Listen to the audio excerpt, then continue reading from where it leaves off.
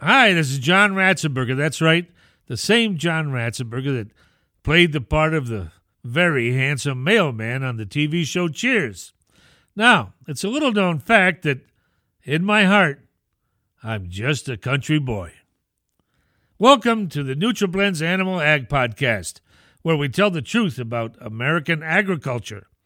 On this podcast, false rumors are run out of town, misleading marketing gets called out for what it is, and you better have good science to back up your claims or you're getting a boot. You hear me? I'm John Ratzenberger, coming to you from Nashville, Tennessee.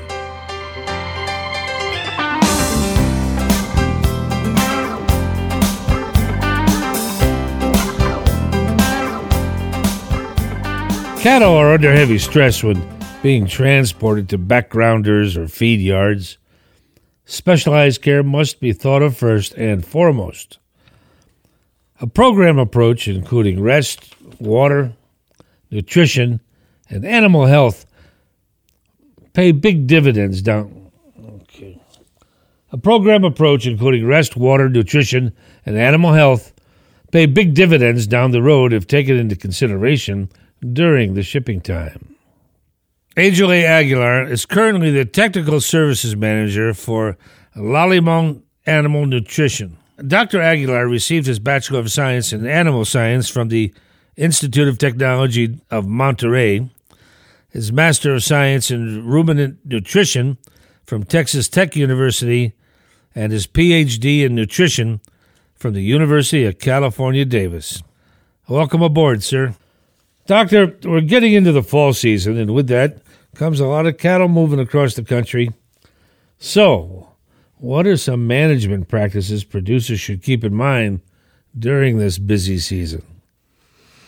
A couple of things come to mind right away. Transportation and commingling, because they can be very stressful for these young calves.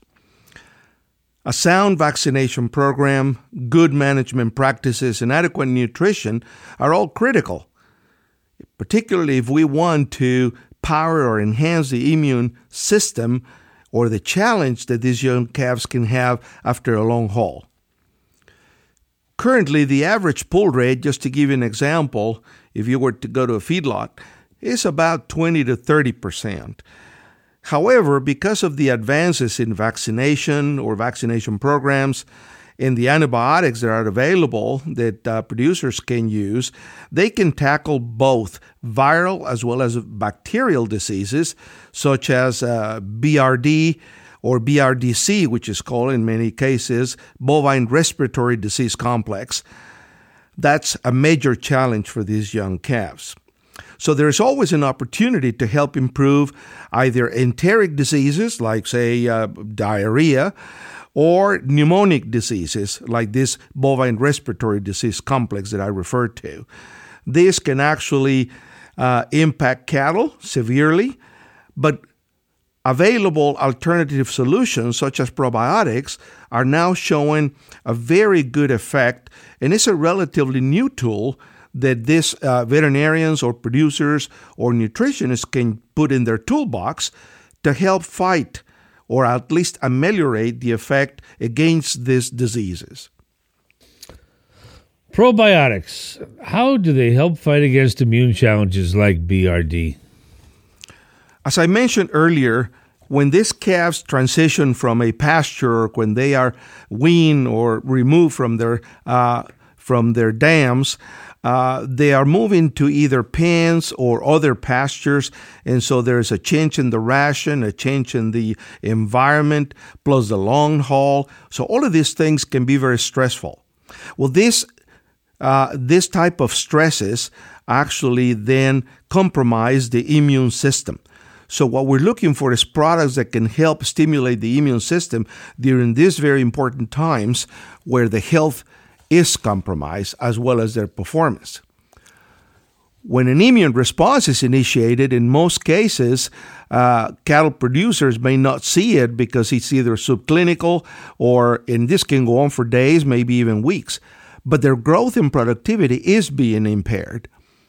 In fact, in humans, for example, it's estimated that an increase of a single degree centigrade in body temperature above the normal temperature corresponds to a 10 to 15% increase in energy demand in order to compensate for this immune response. Now, if you're seriously ill, or an animal is seriously ill or has a trauma, these particular expenditures of energy can reach up to 40% or more and remain elevated for weeks. The irony is that this energy could be used for maintenance or growth. So therefore, avoiding the illness helps maximize gains and the bottom line. These animals, in the particular the gastrointestinal tract, doesn't just digest feed. They're also absorbing nutrients for growth, and they're using also some of these nutrients to activate the immune system. Well, some of these probiotics that we've been talking about have shown to stimulate the microflora in the gut and also modulate the immune response. For example, when fed daily Saccharomyces cerevisiae boulardii, I-1077, that's the specific strain that we have, the trade name is called Proternative, showed an increase in average daily gain, final body weight, and also improved feed uptake. All of this helps the animal reduce the stress, reduce the challenge, and ultimately improve feed conversion, or the feed to gain ratio, which is a terminology we use in animal production. So what does this mean for the producer?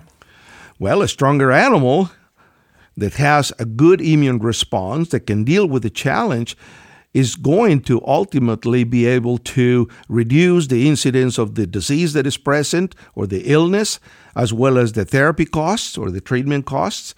This also reduces the need for additional pools and retreats for the animals that do get sick.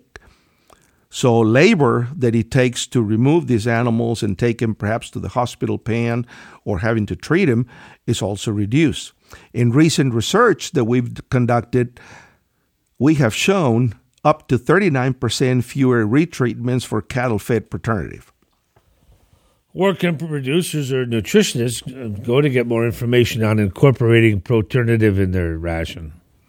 Well, to learn more about all of this, probably the easiest way would be to go to our website, LallemanAnimalNutrition.com.